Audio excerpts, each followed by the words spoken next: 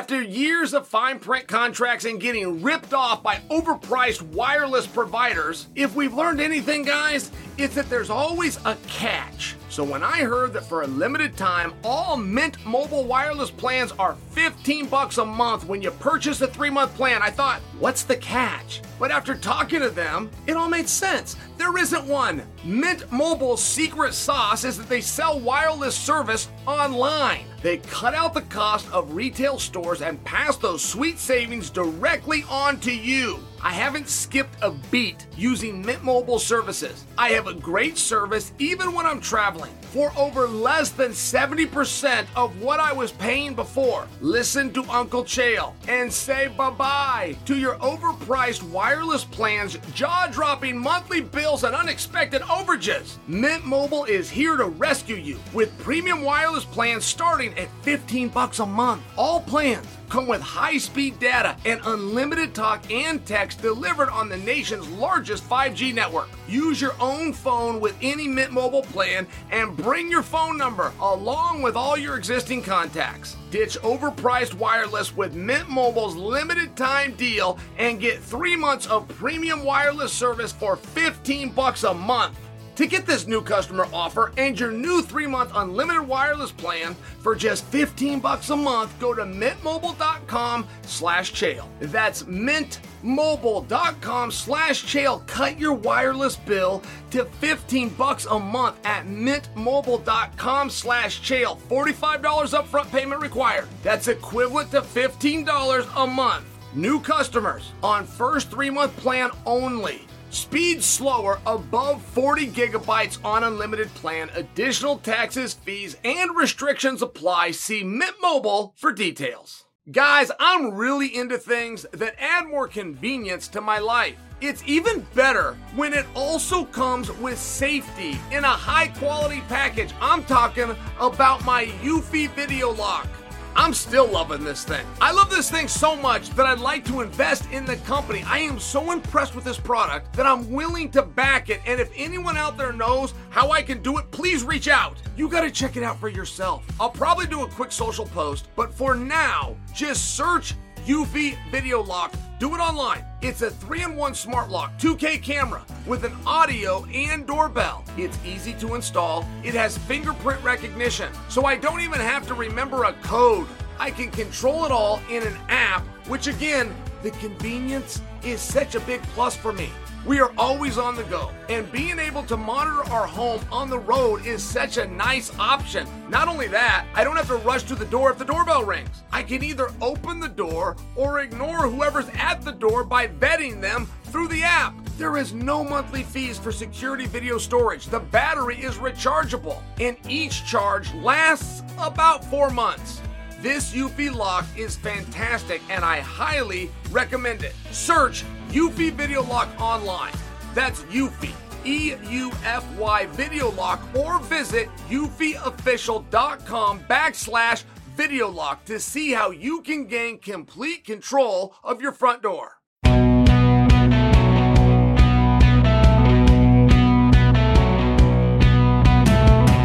What's happening, guys? Happy Friday!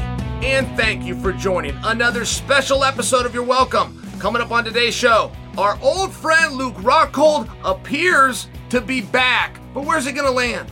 I'm going to speculate on that later. Plus, I'm going to get into how I feel about slap fighting, and I'm also going to tell you what Coach Kavanaugh said about his pupil Conor McGregor.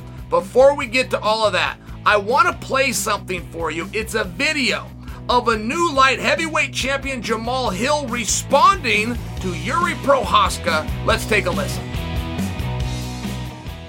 Where you at, though? Where you at, though?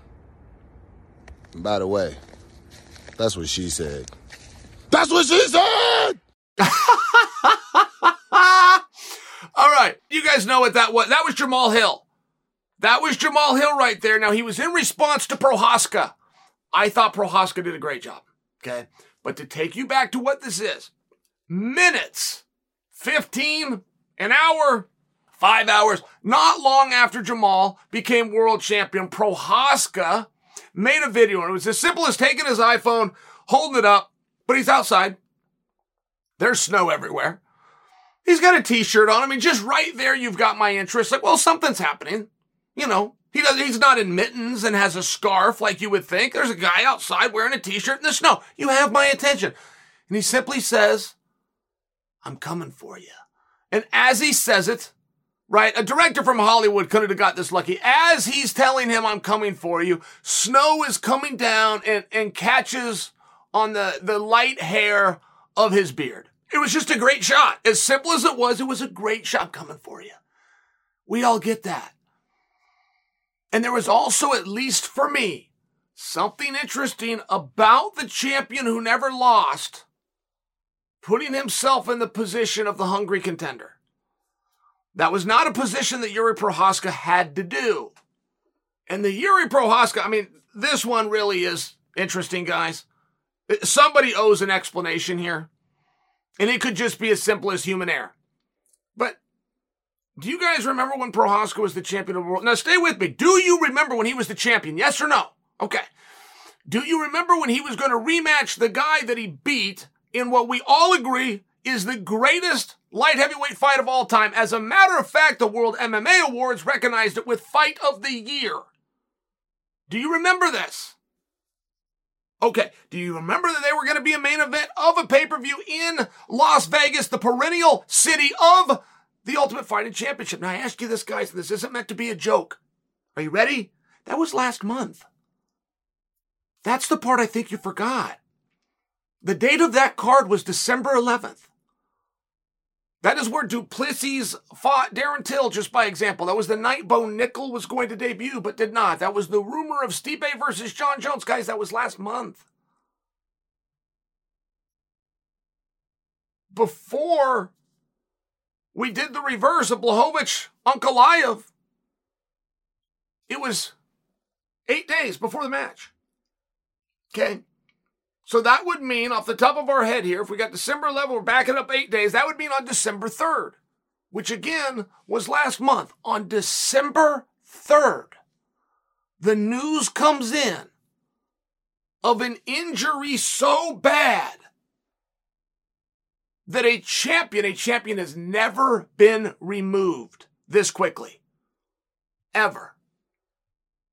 Any weight class, any gender, you could even say interim champion. There has never been a champion removed this quickly from the time that he was injured. They're just shown a grace. Francis Ngannou, just for an example, going side by side, knee injury. He'd been out for a year. Sure, we understand the contract, but he had a knee injury. He gets time. He gets grace. Not even an interim championship done. We didn't even interim championship this thing. We undisputed championship this thing. As a matter of fact, we've held 2 contests. Guys, in a month. In Francis, we didn't do it in a year. We don't have a champion right now. Interim, any way you want to do it. In a month, we've had 2. And we have Prochazka returning.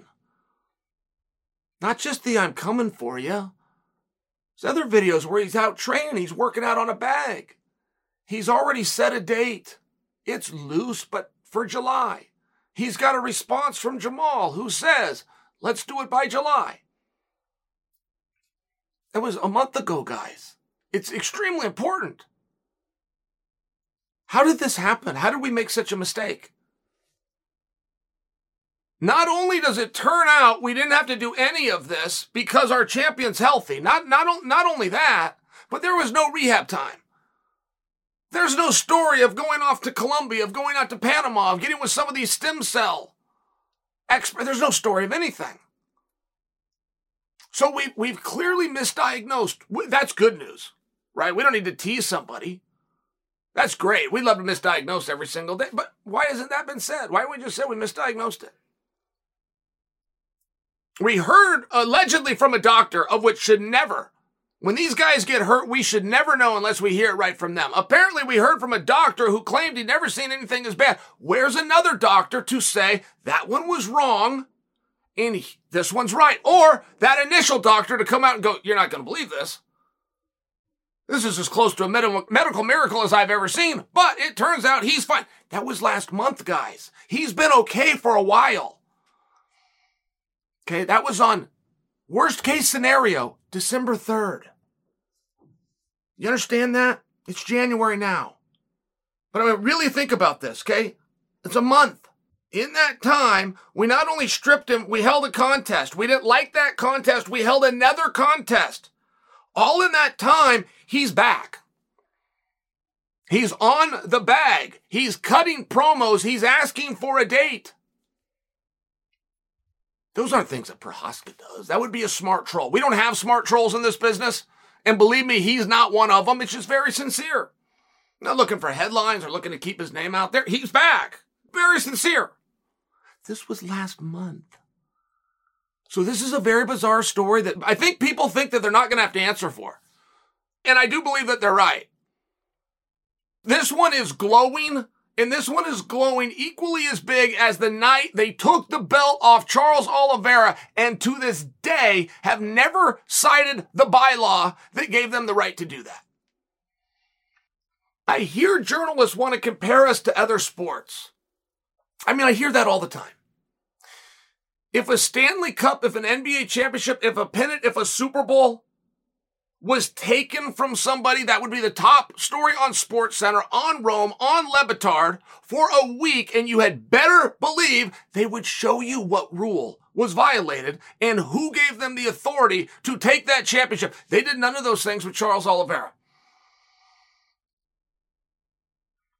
And now here we are with a guy, worst injury we've seen. He's back, guys. Not today. He's been back. These videos I'm telling you where he's in the room and he's working on the bag and he's doing the meditating, he's showing, he's got nothing on, no t-shirt, no anything, no massage there, no, absolutely nothing going on that show. These are weeks and weeks old. So a guy went from having the worst injury we've ever seen. We don't even need the interim championship. We got to take the damn thing. We got to take it back. To completely healthy in a couple of weeks. Great. That's great news. That is great news. I've been given some bad medical news myself. I wish that it were wrong. Like, these are good things. I'm not teasing somebody. Mistakes happen, whatever happened, but it did happen. Last month. And nobody's seeming to think that they should offer an explanation. Now, just to pay off how I started this. All right, so Yuri Prohaska comes out and he says, I'm coming. And that's it. Fade to black, roll the credits, right? He's not the world's best producer, but he put it out. Jamal Hill goes out, finds himself some snow somewhere. I really don't know how he did that. Jamal goes out. Now, he's in the same scene, exact same setting. It's snowing, and Jamal looks around, plays it so the audience hears, I'm coming. And Jamal looks around and goes, but where you at? Where are you at? Mocked him, mimicked him. It was great. Now they've reversed roles. The champion who never lost the championship last month is now the hungry one pursuing the target who sits on top of the world. Everybody's flip scripts. I'm okay with that part. The rest of this story, it's got some holes in it.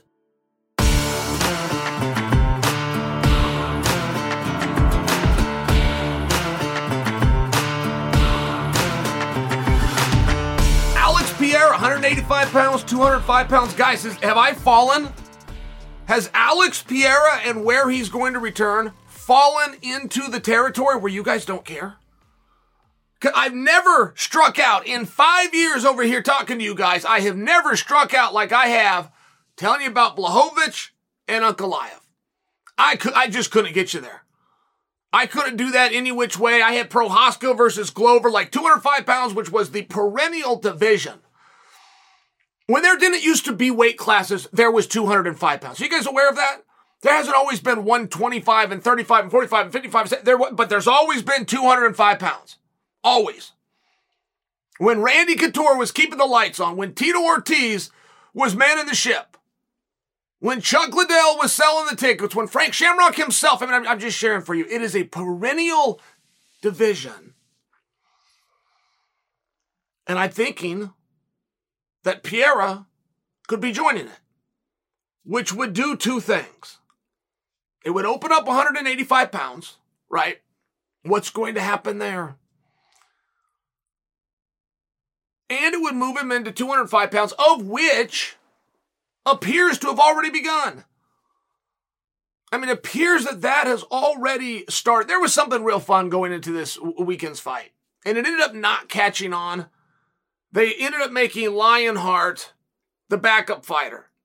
But what was discussed is Lionheart would fill in because he was training with Jamal. He will fill in for Jamal if Jamal can't go, but that Piera would fill in for Glover if Glover couldn't go. I mean, this was discussed. And perhaps there's nothing interesting going on there. I mean, you guys might have to stick that one with me as well. And there's ideas being floated out there. I mean, just so you understand how these things happen. Well, there's a rumor going around. There's no accidental rumors. These are on absolute purpose. Getting an audit used to be really hard to do. Getting an exact audit on the internet is no problem. So you put these feelers out, and then you go chase down what the numbers are and where the interest is. So the feeler that has recently come out was Robert Whittaker versus Alex Piera. I don't know how it did.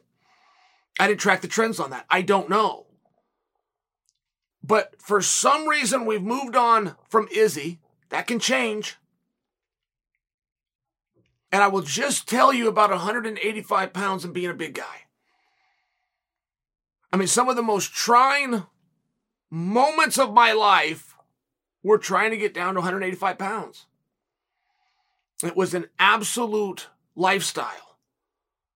Your physiology. But it's not just a matter, guys, of put on a plastic suit and have an extra serving of broccoli. That's not what it is. The mental toughness required to pull that kind of weight. You have to be in. I was in, but I can remember that. I mean, sometimes it had to do with the money. Sometimes it had to do with that's where my great rival was. I'm getting down there so I go get in there with Anderson. But there was reasons I had to be at that weight class, and it was everything. And I'm only sharing for you. I was one of the bigger middleweights to have done it. I was nowhere near as big. Try 18 pounds and 4 inches, not as big as Piera. Now, Piera's drive and motivation was pretty clear to us. Adesanya. Got to be Izzy. And moreover, my friend, my teammate, my mentor, and my coach is at 205 pounds. I'm going to stay out of his wheelhouse, right? Cain Velasquez, Daniel Cormier all over again. But neither one of those things are true anymore. And I just want to share this with you guys. I want to tell you something, because there's some things you don't know. There's not very many people who have ever cut weight. It's a weird thing to do. There's not a profession on earth that you can weigh the person in before they get to go to work. That would be a class action lawsuit so fast your head would spin. It's an extremely rare thing to do. So I'm not attempting to condescend to you. I'm attempting to really share for you. We don't put a lot of spotlight on it. They do the weigh-in, they do the ceremonial weigh-in. I mean, off you go. It's just kind of a part of the sport. That is all day, every day, leading up into that match. It is down to an absolute science, but it is not get a couple more steps on the treadmill, get a little more carrots. It's not what it is. And I don't know where the motivation would be for Piera. He would not have that motivation to go fight Robert Whittaker. I'll tell you that much. It just wouldn't happen. He just beat the guy who beat Robert. Like, that's not what's going to do it. He has come out himself and said he would do it for Adesanya, that he doesn't want to. He'd rather move on. Let Izzy go this way and let me go that way. But I will return the favor. It's a very cool statement by him, and I'm quoting. Other than that, I mean, he has some kind of heat with Chimaev that slipped in there, and he said, I'll do it. I'm not cutting weight for you. I'm not putting my belt up, but I'll do it. I'll do it at 205 pounds. I mean, I'm just sharing. He has already told us where he's going. He was in the corner. In case you guys missed this, right? A picture's worth 1,000 words. There's a still photo. It's going around the interwebs right now. It is Jamal Hill getting his belt, having his glorious moment. Glover hanging his head a little bit. And Piera, who is a cornerman of Glover, is in there sizing up Jamal. Oh, and by the way, between Piera, your 85-pound champion, Glover and Jamal, easily, the biggest of the three of them was Piera. And I mean easily. So this is not a situation where, hey, let's talk to him. Let's see what he wants to do. It's not a matter of that. It's not even a matter of if Dana was to step in and go, listen, Piera, look, I don't like guys vacating titles here. You're brand new. You've only had 5 matches. I bump you up here within 6 matches. You're going to have 2 of my belt. Look, I just don't like it. That isn't enough to get him there, guys. That wouldn't do it. A request from Dana, I'm just telling you, just wouldn't do it. It would make him say, I would like to do it. But there is a mental commitment and a drive and a desire, or he's never going to see that weight class again. And I haven't heard anything yet that'll get you there. It's not Chimaev. It's not Paulo Costa. It's not Robert Whittaker. It might be just to make good on his word to do it for Adesanya, but something does not feel like those guys are getting ready to have that match next. And it does get very interesting. Right? I mean, the problem is solved at 205 pounds. Hell, he was in the cage with Jamal 3 days ago. Like, the problem is solved there. Then you bring Prohaska back, and you got these 2 strikers like that. Off we go. Where we get a little bit more complicated is, what do you do at 185 pounds? Israel Adesanya has lapped the division. So it's really not that feasible to imagine that he doesn't then become the champion, who's then got the little asterisk because the guy left, right? I mean, it's a really tough spot unless you're bringing somebody else into the division that you think can get the jump on all of them, which is where the mystery of Chimaev would land. If Chimaev moved into the division, never having had an opportunity, and becomes champion, there's no asterisk. I mean, it's food for thought. I'm just sharing that with you. But Piera, whether he's going to defend at 85 or vacate 85, it is not as simple as, what can we get him to agree to do? He has to really want it. And I haven't seen anything tantalizing there. Anything captivating. Now, on the other hand, a dude just beat up his mentor 4 days ago. Guys, this really isn't that complicated. Piera is going to 205 pounds.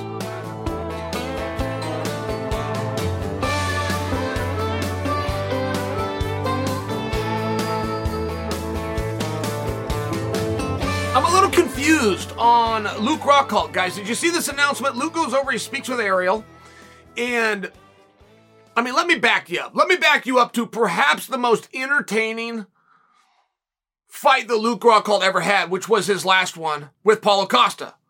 I mean, just from an entertainment standpoint, there was more moments in there. There was more listening to the entire crowd of 16,000 people in Salt Lake going, there was more of that in that 15 minutes.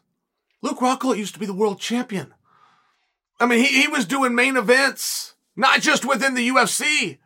25 minutes fights, huge surprise the night that he takes out Jacare, just by example. And there was more wow moments in a fight that he did not win a single round of. I mean, I'm just sharing for you, like, I don't know that Luke Rockhold has ever been in higher demand. And he grabs the microphone, he says, I'm out of here. He says, I'm done. And I remember as the viewer just going, oh, no. You know, you can't hold the guy accountable for anything he says right after the fight. You know, you get some loco yoka that goes in there and calls out George St. Pierre right after. Like, you can't, there's nothing. Give him a minute. But I kind of thought that's what it was going to be for Luke. That, hey, you know, he's tired. He's disappointed on the outcome. It was a return fight. He's been sampling 205. He's been playing back at 185. Like, just give him a minute. He doesn't know what a good fight he had. This is just a thought that I had right there in that moment. And it looks like I was pretty close to accurate because Luke has come out and said he is not retiring. He's coming back, but he's a free agent. Now, free agency, generally what we hear is I will fight anywhere but here. But what it actually means is I can fight anywhere, including here. Now, I understand where that would be unusual. That'd be very unusual that Luke becomes a free agent from the UFC and then returns to the UFC. But just so we have the vernacular right, means he could go anywhere. In any weight class that he had worked out. In any country, in any organization, and quite frankly, in any sport. And Luke even talked about that. He said something about boxing. And that's just one that fighters are going to continue to bring up. There's nothing you can do to get him to stop. There's also nowhere to go box. I mean, it is one of those really weird ones. Conor McGregor boxed. And when did he do that, guys? Was that in 15? 16, 17? It was a while ago, though, wasn't it? And no one before Conor from our sport's done it. And no one since Conor from our sport has done it. But golly, they sure talk about it. I mean, they keep talking about it as though it's an option, as though there's somewhere to go. And, hey, let me get my bag packed and I'll head over to Jackson Hole, Wyoming. They got this boxing card going on tonight. It's one of these things, and you can't make them stop. And I'm not against seeing Luke go out there and box. What I'm sharing for you guys is I'm confused. If he's going to do MMA, I think that he's right where he needs to be. I think he's in very high demand. I think I could think of a number of matches. You want to know a match that needs to happen? It's not going to happen. We're never going to get it. You want to know a match that should have happened? The rematch between Luke and Weidman. That fight was such a great fight, and it never got its credit. Luke was an underdog that night. Like, we all knew he was really good, but he's not on Weidman's level. I mean, this is kind of how this was perceived. It was a really great night. And the rematch never happened. As a matter of fact, I never even really heard talk of a rematch. And I'm just sharing for you. Weidman's on his way back. We could get those guys, right? If it's not going to be champions and it's not going to be contenders, they still need something to do. Do you have a better idea?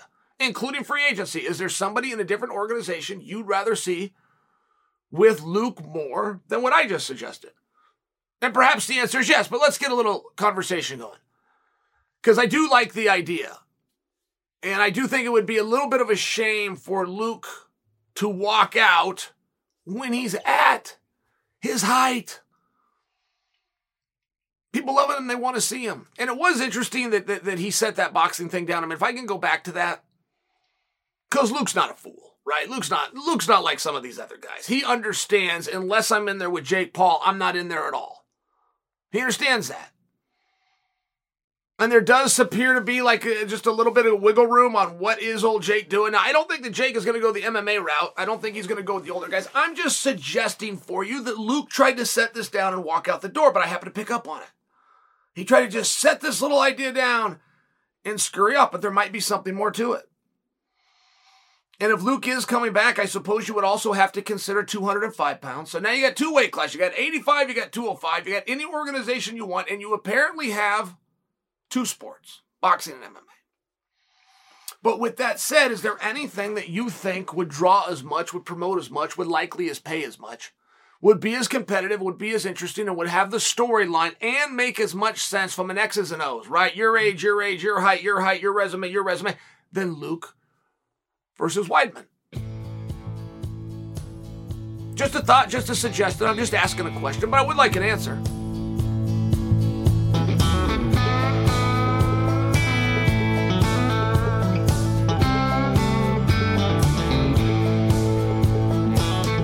All right, guys, before I get into some thoughts about Conor McGregor, I want to tell you about the similarities between Luke Rockhold, Francis Ngannou, and Joe Biden. I got to know everything. I have to know everything. I got to know all of your business. I got to know this guy's business. I mean, I'll stay up for days. I'll keep reading books until I get completely satisfied on some topic. Now, let me lay an example out for you, all right? Joe Biden, I would imagine, had a very glorious moment. The night that he won the presidency. And I got to word it like that he won the presidency because somebody else had it. So he was able to come in and win it. Can we agree, at least for the vernacular? Does that work? Okay. And to have that wonderful moment again, I would suggest that President Biden, go and resign.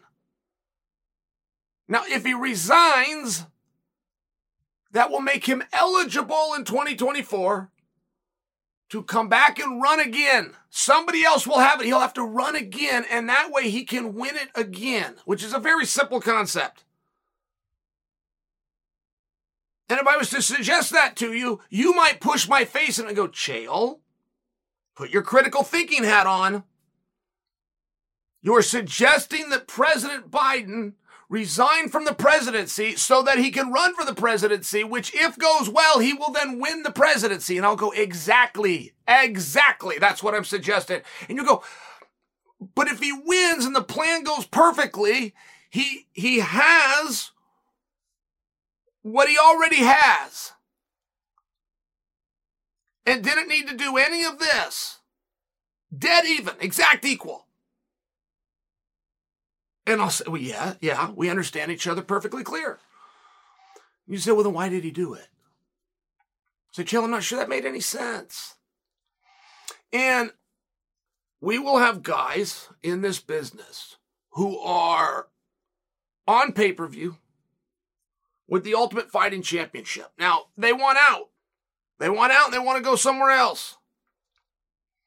Now, if you go and you become a free agent, that doesn't mean you can't work for the Ultimate Fighting Championship. It just means you can talk to other people and talk to the Ultimate Fighting Championship. Something unique about the Ultimate Fighting Championship is a different set of rules as USADA.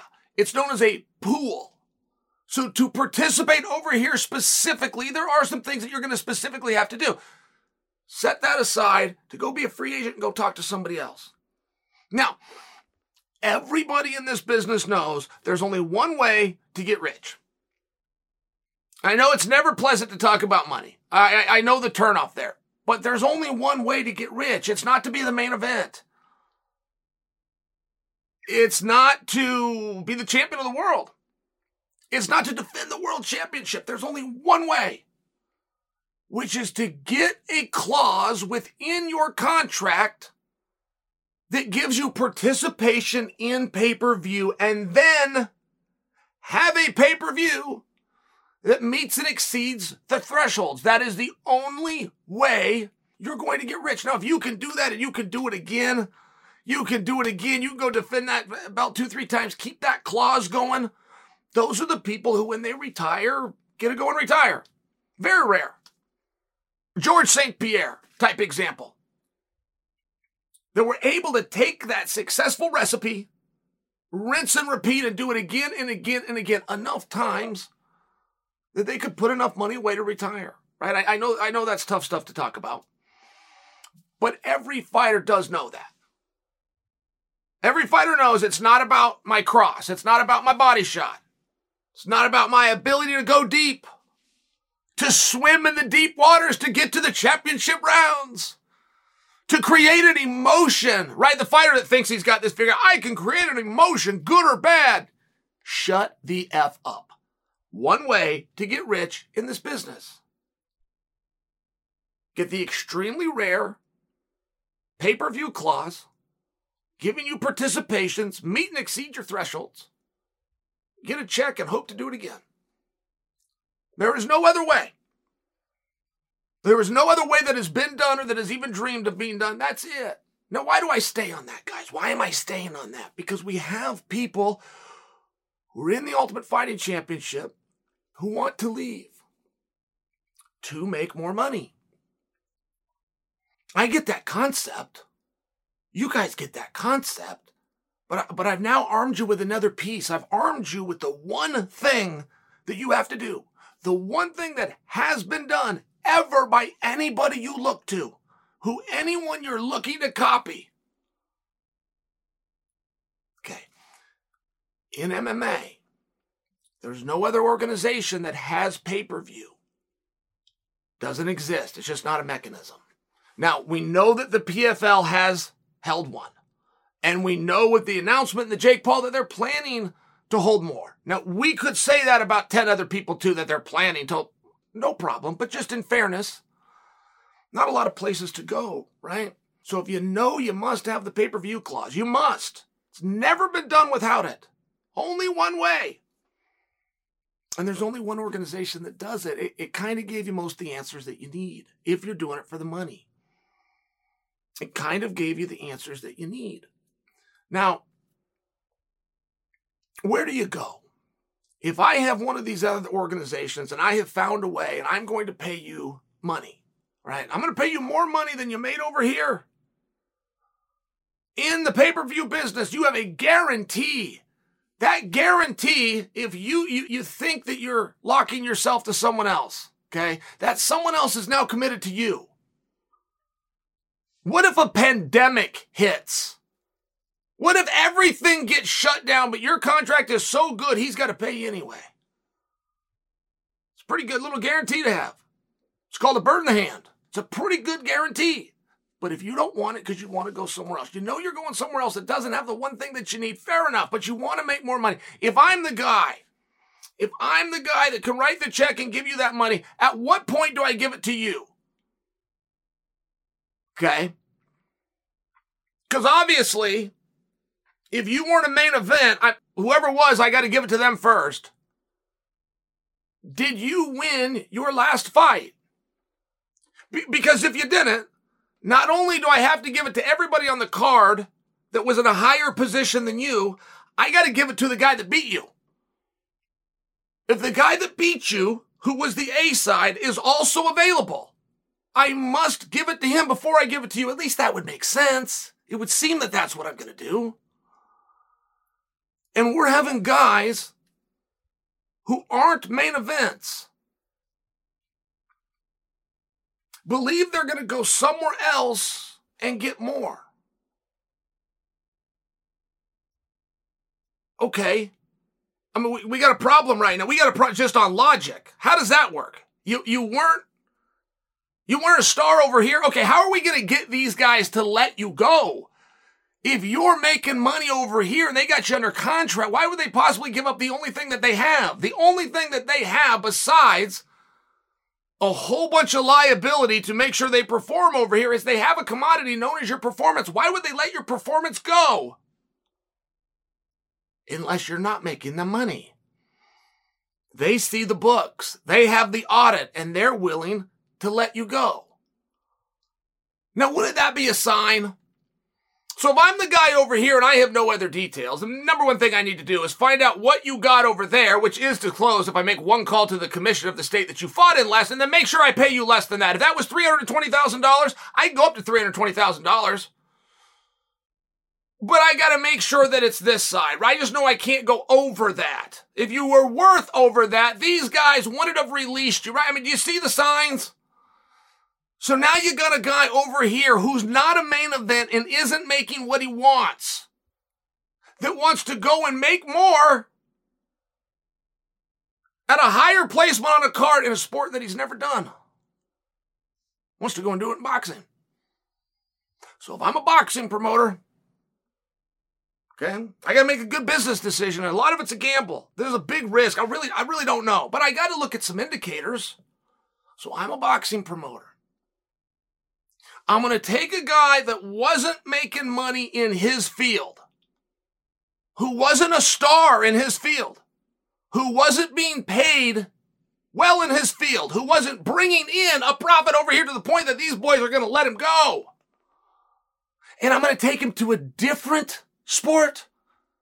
I'm going to take him to a different field that's never been tested, that he hasn't done, that he's got no fans, that I have no frame of reference, I have absolutely no base. Does that sound like a good business decision? Does it sound like one you would do? Are you going to take a guy and pay him more money to come to your organization? Are you going to take a guy that wasn't a main event over here and make him a main event of your organization? You're going to move him higher on the card and pay him more money. I mean, can I stop you right there? Does it matter who the name is? You can play this game any way you want. It doesn't end with any names. Any way you want. Go take a huge star. It doesn't have to be a guy. I'm not giving a guy a hard time. Take a big guy. Let's take Tyson Fury. Let's take a wildly successful guy and let's just put him on the court. He's going to go play for the Lakers. Cool. We'd all tune in to watch that, right? That's actually a really interesting thing. But the Lakers still got to do a contract with him. So if he's getting 25 over here in his sport, right? What am I going to do to bring him over to this one? I'm going to have to look at that. Do you see where this gets interesting? And then these guys, by the way, let him go. So now I know the 25 he was getting was actually a loss to these guys. They want to let that go. They want to get that off the books. I mean, I'm going to have some clues and some signs. We're having guys in this sport who aren't main events wanting more money. And that's just an interesting concept. If you're not even the top draw of the night, you're not even the top draw on this group right here tonight. See where that's a problem to pay you more money? Because if I got to pay the guys in front of you. That just makes sense. Your third fight from the top, there was 7 guys that made that walk after you. If I'm going to pay you more, I got to pay them more. I understand that nobody has to actually do that, but you see where the logic comes in? If I'm going to take your own logic and I'm going to apply it, boy, I'm writing a lot of checks. Now we're taking guys that weren't stars of their own craft, that weren't making money at their own craft. And we're going to pay them more money under a different business model in a sport they've never done. Do you see where that simply isn't going to happen? And if you think it's going to happen, do you see where, oh, okay, get him wrong. Einstein got him wrong. Tesla wasn't right all the time. No shame in it, but do you see where you might want to give a real good look to that? And if you have a contract, the biggest organization that comes with the one thing that you would need, see where leaving them becomes a little bit strange?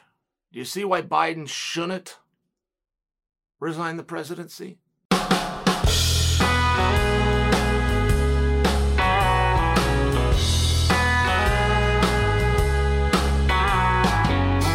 So Luke Rockhold wasn't the only one on Ariel's show this week who had a lot to say. Also joining Ariel was Coach John Kavanagh, the coach of Johnny Walker and the one and only Conor McGregor. Coach Kavanagh, I got to tell you, as far as personalities or members of our community, he rates right at the top for me. Like, John Kavanagh has incredible contributions, but he also remains very humble. Like, if there's anybody that has the answers to questions that we really want, it's him. And most guys would dangle that in front of you with like more of an arrogance, more of like a back and forth, I've got what you want. He just comes out and he's a regular guy. Every single time he does an interview, he's just a regular guy. He goes on Ariel's show yesterday. And there was 2 topics. I want to bring you both of them, though. Okay, just kind of a recap on what Coach Kavanagh and Ariel talked about, because one of them was Johnny Walker. Now, Johnny Walker is a very interesting case study in MMA. I mean, this guy came in so red hot. They were talking about, and Johnny was 1 win away from being in there with John Jones, but people were talking about this is the guy that's going to beat John. And, Johnny stands like 6'5". He's got these long reach that could almost match John Jones. I mean, they were starting to break some of these things down. He was real clever and real dynamic with some of the elbows and some of the strikes, and he was training in Thailand. I mean, this is off the top of my head. This was a number of years ago, but the story was starting to unfold about this mysterious gem getting ready to be the savior of the light heavyweight division. So, and he looked good. He just plays a dangerous game. He plays a very dangerous game. Now, pressure is going to get to anybody, and styles, and the more videos that get out there, right? I mean, he's a human being on top of it, but he does play a risky game. And there has been times in his career where he has been caught on the chin, right? I'm talking about getting hit, the fight being stopped. And I only bring that to you because Johnny is talking about going up to heavyweight. And what do you think? I mean, how does that look? How does that look? I had 2 thoughts off the top of my head. If you have a guy whose problem at light heavyweight is getting caught and falling over, you're going to have a little bit of a hard sell that you're going to send him into a place where they hit even harder. Now, it can be worked on, but if you start discussing a division that you're not in yet during your media time, how does that help you with the division that you are competing in? These were just my thoughts, real quick off the top of my head. But I do think that it's interesting because there's a lot of good stuff for Johnny to do. Johnny's a meaningful guy.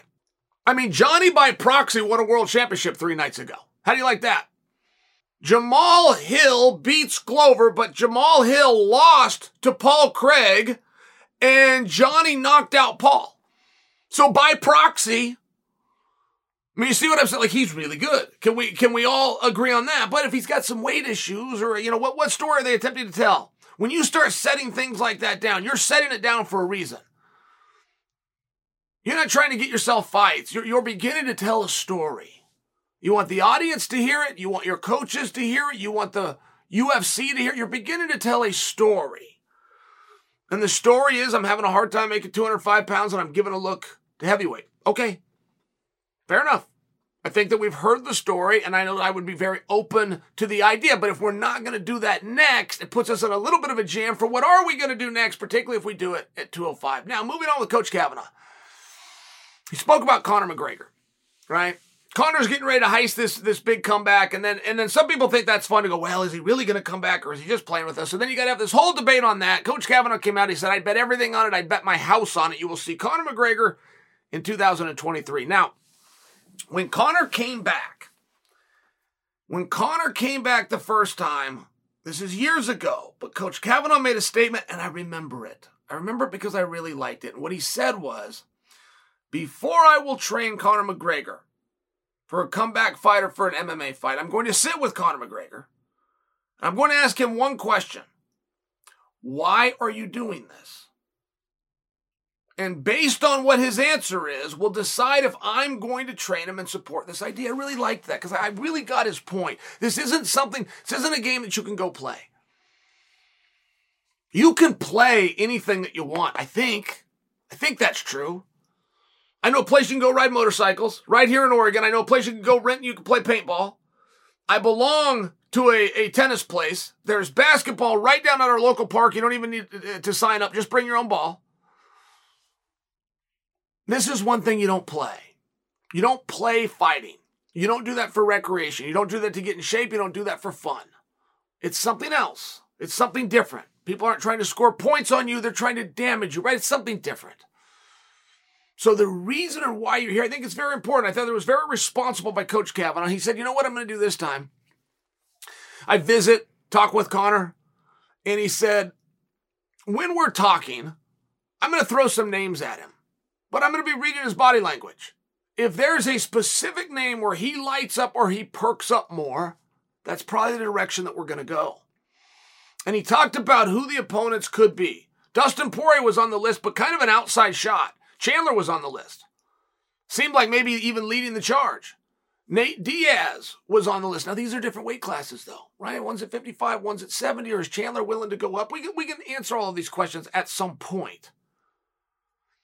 But I do believe, from what my ears were picking up on, reading body language, trying to understand the tone, I do believe that our discussions of Conor in a world championship, we can stop for now. Because that's been out there, guys. And don't think that wouldn't come back. Don't think for a millisecond that if Islam or Volkanovski emerges and Conor says, boom, I'm next, that we're not going to start having that conversation again. Don't think for a second, particularly if Leon wins, that we're not going to start having that conversation if they wanted to.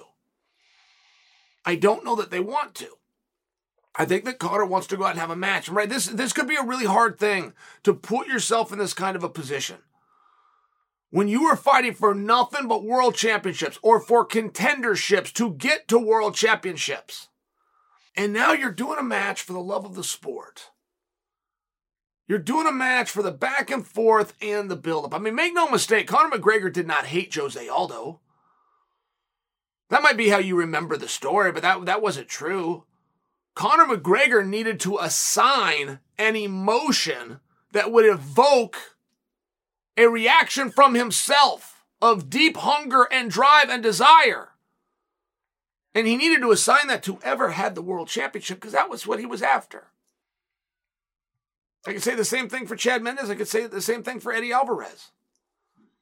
So Conor is in a little bit of a unique situation. I mean, what's he going to do? Is he going to go out and choose between those names I just dropped? Is he going to choose the guy that he likes the most as a way, hey, Red Panty Night's real? Is that what he's going to do? Going to do a favor for a buddy? It would surprise me, but maybe. Is he going to wait and see which one of those guys insults him the most so that he can get angry? If they're not fighting for a belt and he doesn't need the money, what are they fighting for, right? I mean, I just think that they're interesting questions. I don't know what's going to make him tick. I think it's a fine line. I don't think it's whoever insults him the most and makes him the most upset, gets you guys saying the most stuff on social media. I don't think that is. I think that guy's going to piss him off and he's not going to give him the opportunity because Red Panty Night is real. I don't think he's going to do it for the guy that he doesn't like. Tough spot. What's he fighting for? What weight class are we fighting at? One thing that we do have right from his coach is in 2023, at some point, he will be fighting.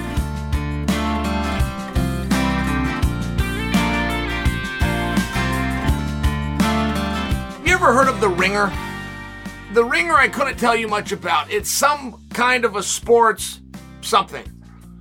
But they've got a meaningful presence. They got about 500,000 people. I'm staring at them right now, and I've heard of them. I've heard of The Ringer. I know they do football and some other stuff, but they delve into MMA here. And I'm not saying this to pick on them. I'm saying this because this is who did it, but they've put out their pound-for-pound ranking. They did this for MMA.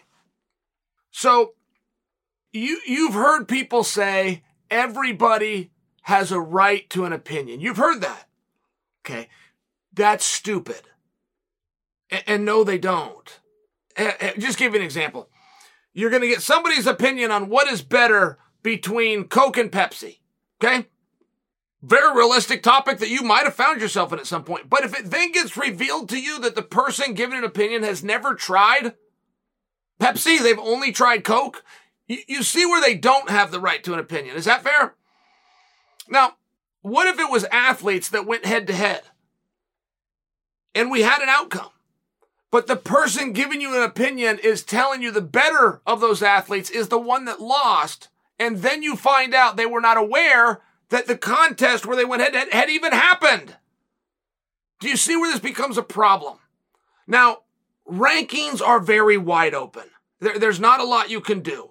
If you can get a publication and you can get people to listen to you, you can put out a ranking. Generally, if you do a poor job, the people don't come back, and therefore you don't have anybody to tell this to. That's kind of the checks and balances. But there's something right next to a ranking, and it's called a seed. It's called a seeding. And every respected tournament in the world has a seed. It could be as small as your state tournament for any sport. If you live in America, any sport you live in, they will have a seeding meeting for your state tournament. All of the conferences recognized, from the National Junior College to the NAIA to NCAA Division III, whatever the hell that means, Division II, which probably shouldn't exist, and Division I, they all, for every sport, will have a seeding meeting. And I bring this to you just to let you know the importance and the power of a seed and how respected this is, just in case you're not familiar with the term. But before you will show up to that meeting, and only head coaches, one coach from each school is invited to the meeting. Before they can show up to the meeting, they will give you a list of rules. So there's not a whole lot to argue and discuss. As long as you understand the rules, you can just state, my guy should be here. And if somebody objects it, then you point to what clause in the rule in your interpretation, that guy gets the seat, and you move to the next one. And you have to do it that way, and you have to have rules. And the reason is, otherwise, just like this pound-for-pound list and every pound-for-pound list you've ever seen, it's a popularity contest. There's no pound-for-pound list, and I'll just use boxing by example because that's where this came from. Every boxing pound-for-pound list you have will match who is the biggest pay-per-view draw list. If the guy's number 4 on the pay-per-view draw, bet your ass he's going to be ranked number 4 in the world. It just works that way. When you go into a seeding meeting, There's points and there's criteria, and nothing will trump head-to-head competition. It has to be that way, and that makes perfect sense. Their list at number 1 is Alex Volkanovski. Now, that sounds a lot like the list that we all look to every Tuesday at 9 a.m. that is very respected in our industry. There's only one list that I will default to when I've ever spoken about somebody that's ranked number 1, and they also have Volkanovski at number 1. Very impressive, and I don't disagree. As long as you believe he's going to beat who they have ranked at number 2, Islam Makhachev. If you don't think Volk is going to beat Islam, stop telling me he's number 1. It's weird and it just doesn't work. And you look like a fool. You make the argument because Volk is undefeated and Islam has a loss. If you don't have the ability to look beyond that, you don't belong in these conversations, just so you understand. So if you think that Volk should have the number 1 ranking, but he's not going to beat Islam, but you got to keep him at number 1 because he's 14-0 versus 16-1. If that is what you think, you don't have the integrity required to be part of this process. Now, the rankings that I look to and we all look to actually has Islam at number 6. And they have moved him to 5. That's gone back and forth. I share that with you because this one has him at number 2. I'm okay with the Ringer thinking he's 2 as long as the Ringer thinks that Volk is going to beat him. Save that thought for another day because at number 3 in the whole world, guys, in the whole world, you want to know who's ranked number 3? The guy ranked number 3 is the guy that just lost 22 minutes of a 23-minute fight, and his name is Leon Edwards. He's the champion of the world, and he's on one hell of a streak without a loss, right? Had that draw in there with Muhammad, but he hadn't had a loss. I do think it's interesting to put a guy who just got beat up ahead of the guy who beat him up. At number 4, they have Kamara. Now, you could see why somebody would have to put Leon in front of Kamara. They'd have to because he just beat him. But if they can't look beyond the fact that Kamara has also beaten him, and they can't look beyond the fact that this wasn't a close fight. This was very dominant. It was very one-sided. And they're going to fight again. And if you predict that Leon's going to win, feel free to put him at number 3. But if you predict that Kamara's going to win, have the balls to switch it. And they didn't do that. And I just find that interesting. Rankings take courage. They don't just take intelligence. Number 5, they have a world champion, Aljo Sterling. Number 6, they have Alex Pereira. Now, isn't that interesting? Alex Pereira, who has dominated his way to a world championship. He not only finished the world champion in the championship fight, he finished the number 6 guy in the world in the number 1 contenders fight just to get there. 6 matches in total, 5 within the organization. Stomped them all. And they got him down there at number 6. That seems a little bit low. Seems a little bit surprising, quite frankly. But they got him at 6. Now, I would have to ask them the same question. Do you believe that Alex can beat Chimaev? Because I noticed Chimaev is nowhere on your list. But the odds makers in Vegas had him at a 4-1 favorite over the guy you did put on your list. That would be interesting. Now, Charles Oliveira comes in at number 7. Submitted 8 times. A jiu-jitsu practitioner who has tapped out 8 times, who lost his belt to a scale. There's a lot of ways you can lose, right? I mean, there's many a slip from a cup to a lip. You lost your belt to a scale. What? But they got him ranked at number 7, and Charles is awfully good. I could certainly understand where he would come in at number 7.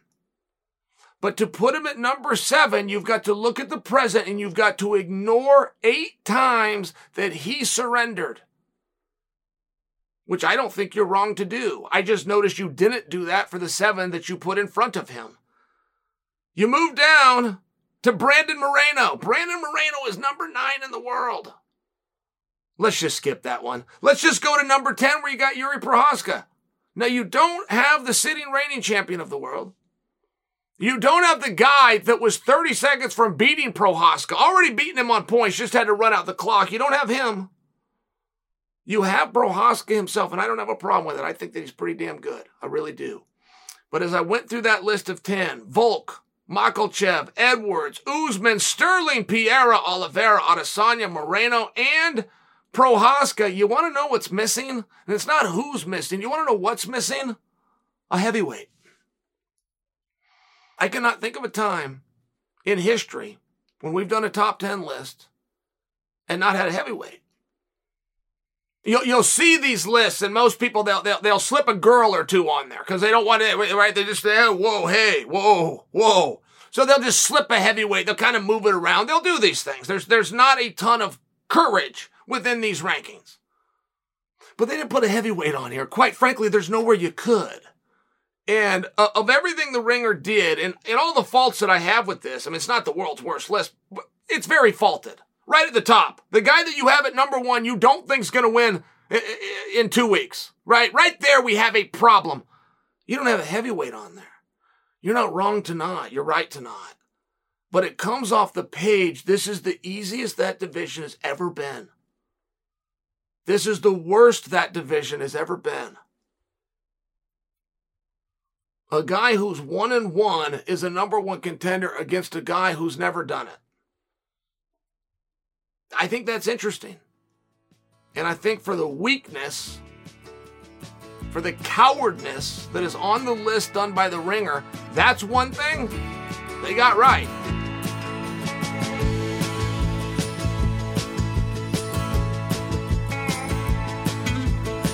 To close out today's show, I want to address something that's gotten a lot of bad press over the last few weeks: slap fighting. Should we talk about this thing? Should we look at how to help it? I've only really heard two talks on it. Hey, this is great. Off we go with slap fighting. Hey, this isn't great. What are we doing with slap fighting? I've never really heard an in-between, like a back and forth, right? If you have a side that doesn't like it, but you have a side that does, then there's a discussion in between. But I just haven't heard those. And I am not a big fan of sports, but I want to be, right?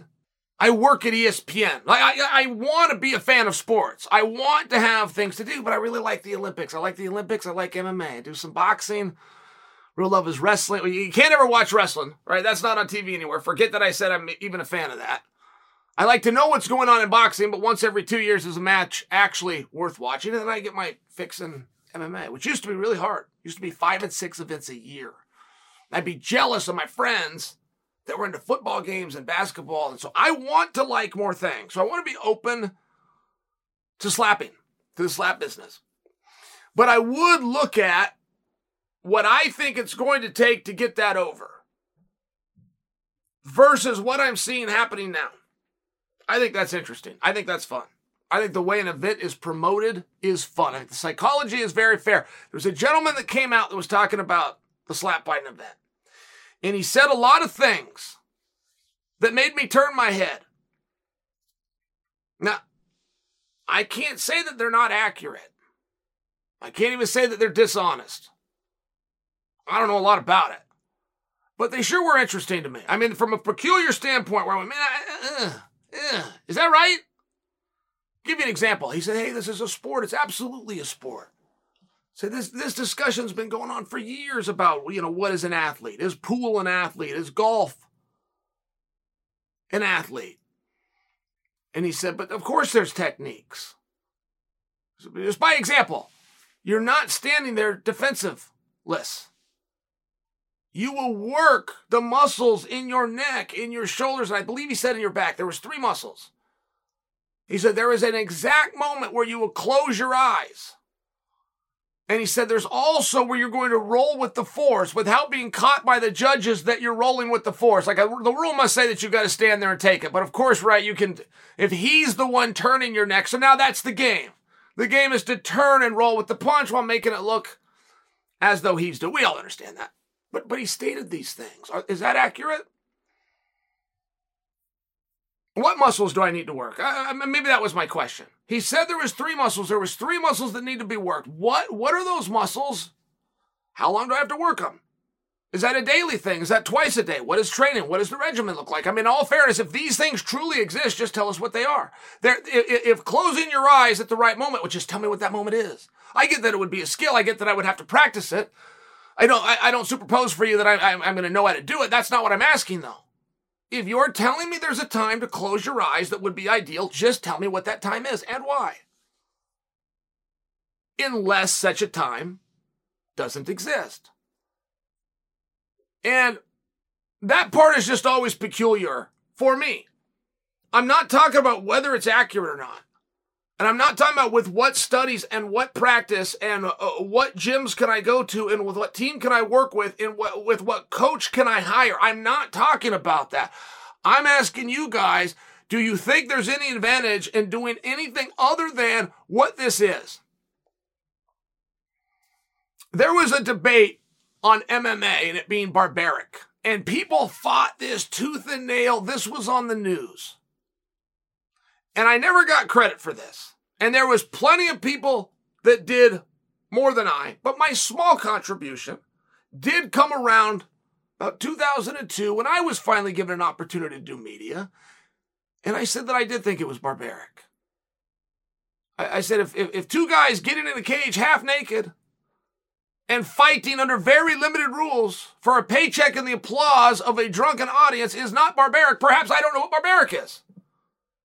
When I think barbaric means, boy, that sure fits it, I just don't know why we have to apologize for that.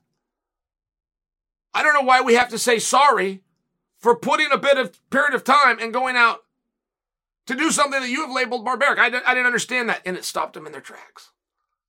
And people resisted it when I first started saying it, and then the promotions kept sending me out there more and more and more because the message caught on, and it did make them stop to some degree.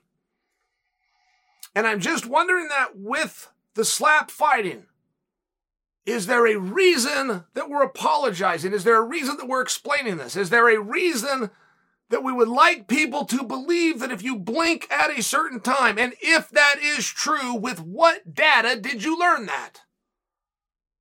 With what body of work and what expertise have you come to the conclusion that blinking at a certain time is a defense to being hit in the face? Because that would be really interesting, and I'm not looking to be a dick about it. If you said there was a certain thing that you could eat that would help you, I would be interested in that. It might even bring back some nostalgia and take me to the days of Popeye and the spinach can. Even if that was fiction, I might be interested in that. If rolling with a punch takes pressure off, which it most certainly does, I can tell you that as an expert in combat, most certainly does. But are there people that are doing that, and are they trained to do it like you said? Because if they aren't, why are we saying it? Why don't we just say, look, it's an open hand, man. If you're so weak that you just can't stand that concept, don't. Please don't. I'd never make you watch this. This isn't on prime time. This is on cable. Well advertised what it is. Matter of fact, it's right in the name. Right in the name, we put slap. It's not misleading like, say, football, where you go and watch it and a ball never touches a foot. We tell you in the name what it is. And if you don't like, just don't watch it. But yes, people are going to slap one another. Yep. All night, as a matter of fact. That's what we're going to do. I'm just asking, wouldn't that be more effective? Why are we pretending there's certain muscles? Why are we pretending that there's a blink? Why are we pretending that we're rolling with it and getting over on the judges? Why are we doing those things? And should we be? Is it a fight to see who the bigger fool is? Can I convince you? Hey, pro wrestling made its legs on that. NASCAR does it to this day. You have people to this day that think that NASCAR is a competition as opposed to predetermined theater. Maybe that's what we do is slap. Maybe I've got this all wrong. Maybe this is exactly what we do. I would just see a difference in that we have the government overseeing it. If you have the governor overseeing it, I had a call one day. Stephen Morocco. And Stephen Morocco asked me a question. And Stephen's about as good at what he does as anybody that does that. He's a professional. I think his father's a professor. I think I had his father. University of Oregon. Smart guy. And Steven did ask me one time, though, we were just talking about MMA and we're talking about regulation and the fact that we run towards regulation, not away from it. And he asked me why, and I remember where I was. I remember what I was driving and where I had just making a left-hand turn at a four-way stop, and there was a chevron on the right-hand side that I was pulling into. I remember where I was because I was so stunned that he didn't know the answer. I was so stunned that a professional in this sport who's as good at what he does as anybody didn't know why you run towards regulation as opposed to from it. And it's an extremely key difference before you bring up professional wrestling or you bring up the theater that is NASCAR. If we're going to get the government involved and we've got everything got to be real straight here, is it good to go to the audience and pretend it's something that it's not? That this is about blinking at a certain time or working certain muscles or rolling and not getting called on it by the judges? Or should I say, just like I did in the title that's on the marquee that's posted outside before anybody bought a ticket or turned this through their TV guide, they're going to slap each other back and forth. Real simple. Like it or don't. All right, guys, that's it for today's episode. Thank you for listening.